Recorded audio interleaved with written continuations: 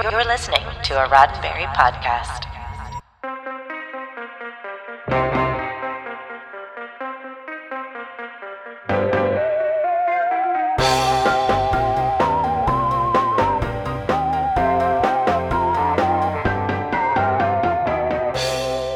I'm Ryan Myers, and this is your Sci-Fi 5, 5 minutes of science fiction history for April 7th. From Neon Genesis Evangelion to Pacific Rim to Robot Jocks, you can trace just about any modern giant robot story back to the granddaddy of mecha anime, Mobile Suit Gundam, which premiered on this day in 1979. In Mobile Suit Gundam, the Earth Federation is in battle with the Principality of Zeon. The brutal war has ground down to a stalemate until teenager Amuro Ray comes across the prototype RX-78 Gundam, which he uses to beat back the evil forces of Zeon. And then there's a whole bunch of sweet giant robot and spaceship fights.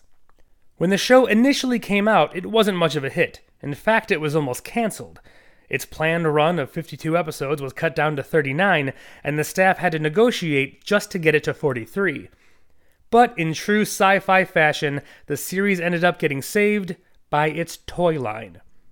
The original Gundam toys were made by a company called Clover. They made those standard little die-cast metal figures that were the norm at the time. But when Bandai bought the rights, they started putting out plastic model kits for the mecha, and everyone lost their minds. The show's popularity skyrocketed. Simply put, the model kits were more appealing to the adult fan base of the show, and it breathed new life into the series.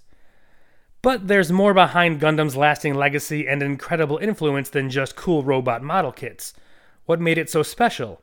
Find out in a few when we get real.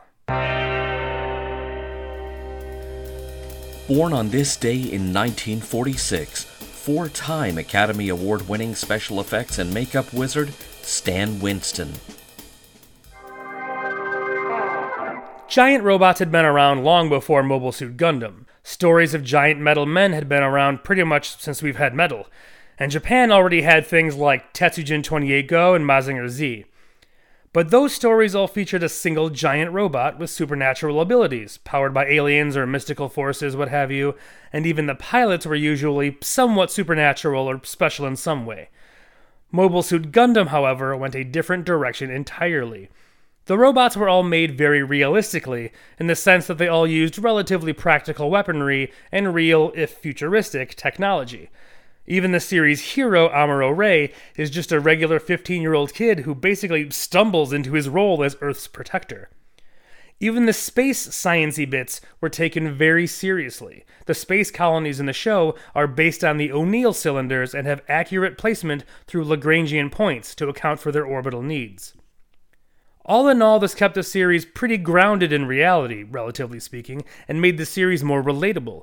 It essentially totally reinvented the way people look at mecha, and created a brand new genre, the real robot genre, which inspired more future properties than I could possibly cover in 5 minutes.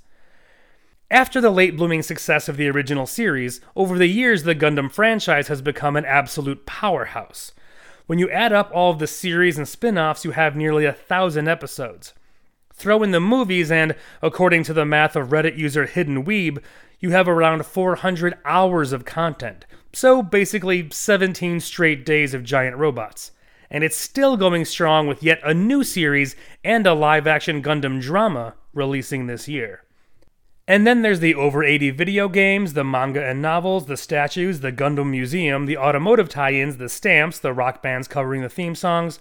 Oh, and the Japanese Self-Defense Force is developing an advanced personal equipment system codenamed Gundam, which means, in a surprise to no one, Japan is probably actually building giant robots. After all, they've had plenty of practice.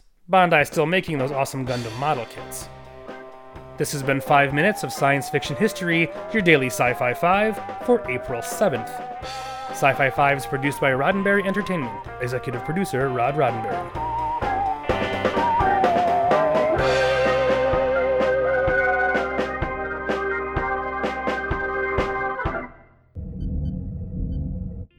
This is a Roddenberry podcast. For more great podcasts, visit podcast.roddenberry.com.